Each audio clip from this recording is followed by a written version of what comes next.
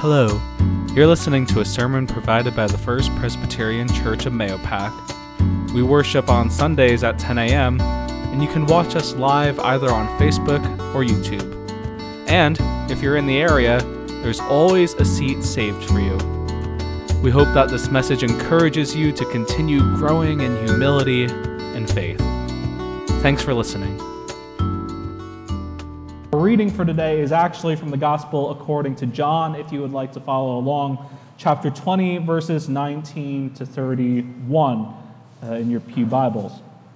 Let us listen now to God's holy word and what it says to us this day. When it was evening on that day, the first day of the week, and the doors of the house where the disciples had met were locked for fear of the Jews, Jesus came in and stood among them and said, "Peace be with you." After he said this, he showed them his hands and his side. Then the disciples rejoiced when they saw the Lord. Jesus said to them again, "Peace be with you. As the Father has sent me, so I send you." When he had said this, he breathed on them and said to them, "Receive the Holy Spirit. If you forgive the sins of any, they are forgiven. If you retain the sins of any, they are retained." But Thomas, who was called the twin, one of the 12, was not with them when Jesus came.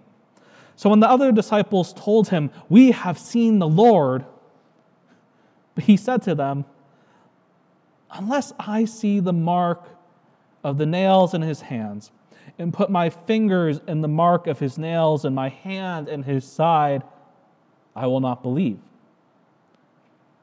A week later, his disciples were again in the house, and Thomas was with them. Although the doors were shut, Jesus came in and stood among them and said, "Peace be with you." Then he said to Thomas, "Put your fingers here and see my hands. Reach out your hand and put it in my side. Do not doubt, but believe." Thomas answered him, "My Lord and my God." Jesus said to him, "Have you believed because you have seen me? Blessed are those who have not seen and yet have come to believe." Now Jesus did many other signs in the presence of his disciples, which are not written in this book. But these are written so that you may come to believe that Jesus is the Messiah, the Son of God, and that through believing you may have life in his name. This is the word of the Lord. Just curious, you can do a show of hands if you would like to. How many of you have taken an Uber or a Lyft before? Has anyone done that? Okay. How about anyone stay at an Airbnb before? Has anyone stayed at an Airbnb? Yeah, okay. Okay, not as many people. There were some out there. Well, in 2016, Joe Gebbia, the co-founder of Airbnb, tells sort of the story of how this whole creation came into being. He tells a story about how he was just selling some stuff that he had in his apartment out on the side, and this person came up and decided to buy painting, and they started talking. Well, they ended up having a meal, and after learning what they were doing in life, heading into the Peace Corps, Joe asked this stranger who he had never met, "Where are you staying today?" And the stranger says, "Oh, I don't have anywhere that I'm staying." To which he responds, "Oh, well, I have an air mattress. You could come stay in my living room." I don't know about you. I am not that daring, though, of inviting a stranger into my house. And at this point, Joe had he was second-guessing himself. He recalls staring up at his bedroom ceiling and even tiptoeing during the night to just lock his door in case the person he let in was a serial killer. But everything worked out. The experience led Joe to work with a few people to create a business that was designed for trust. Opening the door to your home takes trust. Opening even the door to your car to a stranger takes trust. And as we know, these things do take trust, admittedly, there is an element of risk. For the disciples, though, we hear that it's not just about getting them to open the door and take that risk, but it's about opening the door and then also getting them out from where they've locked themselves in. I tell this story about Joe Gebbia, the co-founder of Airbnb, because it's interesting this morning as we look at this passage from John, where we find how Jesus implements his own designs for creating trust amid real and perceived risks. Jesus cultivates trust to call the disciples and call us to a bold new way of living.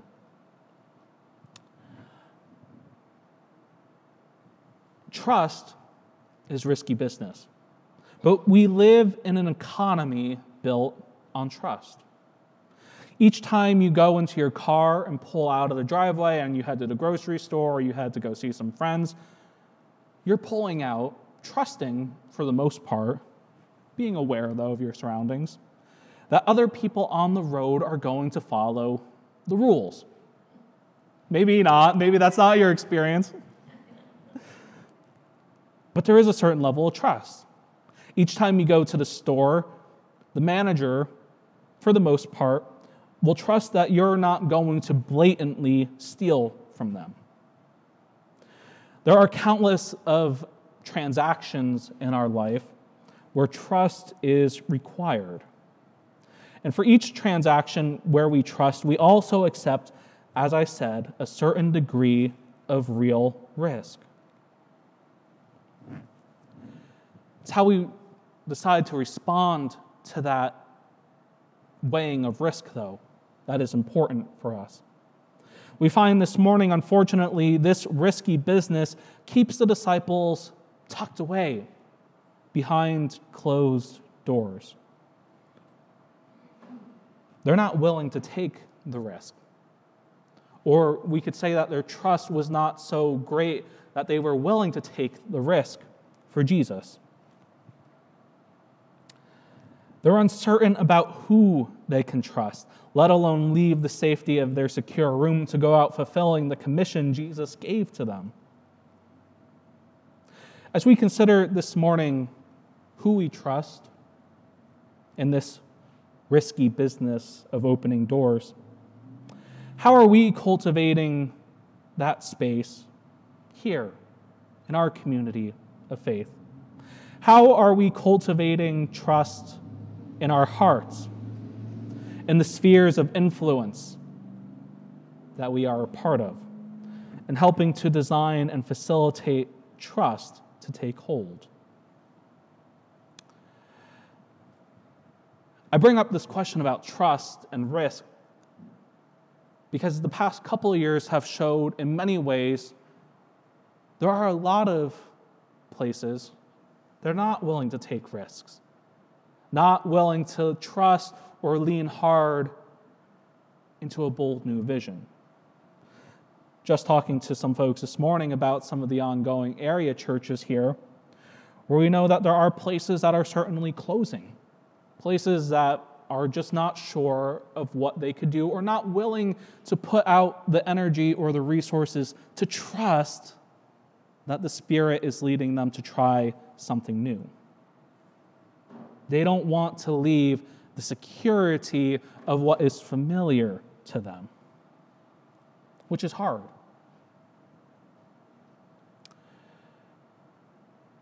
I would argue, though, that we are not part of that group, just so you know. In our current climate where trust appears to be at a premium, how do we mitigate the fears of our hearts that keep us from welcoming new people and keep us from going out and living the heart of God in our lives? Because risk and trust, they go hand in hand. You can't separate risk and trust. They are inseparable because how much we are willing to risk is dependent on how much we trust something. And this is where I think it's important to say this, that when I'm talking about trust, I'm not talking about the intellectual exercise of trust. Right? I don't mean to pick on you, Tom, but for example, I could say I trust Tom's not going to rob my house if I let him inside. And it's easy for but it's easy for me to say that. It's easy for me to say I trust that something is not going to happen or will happen. It's completely different for me to say, though, I do trust Tom and I do hand him the keys to my house because let's say I'm going out of town, and that is me putting trust into action, actionable trust. It doesn't cost me anything when I say it doesn't cost me anything when I say I trust, but when I put that trust into action, I am willing to take that risk. When we talk about designing for trust within our hearts, within our spirits, that's a question for us to consider.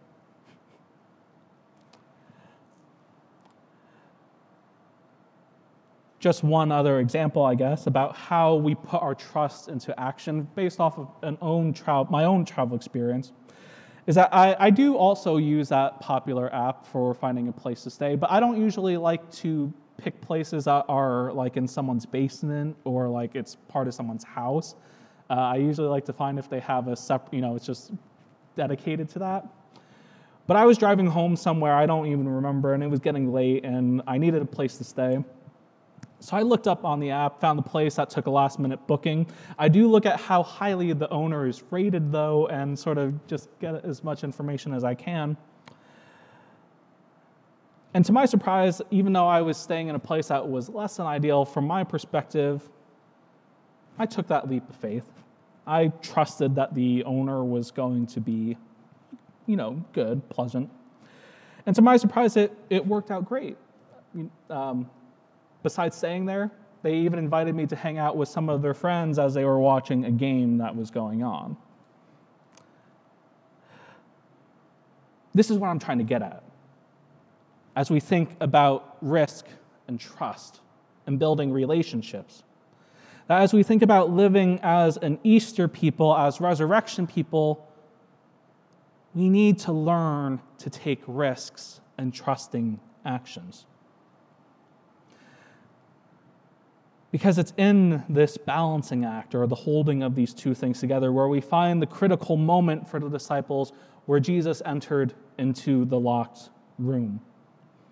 Jesus didn't break down any doors, but in this tense post-crucifixion moment, Jesus cultivated ground that was ripe for sowing seeds of trust between the disciples and Jesus.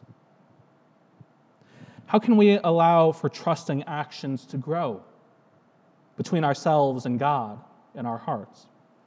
How can we allow for trusting actions to grow between each other, between this community of faith and its neighbors? If we want to avoid risks or taking risks because we want to feel secure, we'll never get to that point Jesus wants us to get to, of living boldly with one another. We cannot live as Easter people if we aren't willing to put something on the line in our response to the call of our risen Lord. What's so important about this is that Jesus is seeking cooperation between the disciples and himself to carry on the ministry set forth by the Holy Spirit.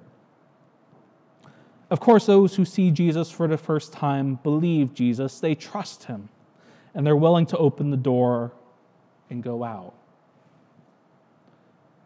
We're told, though, that there was one who wasn't there and didn't believe, Thomas.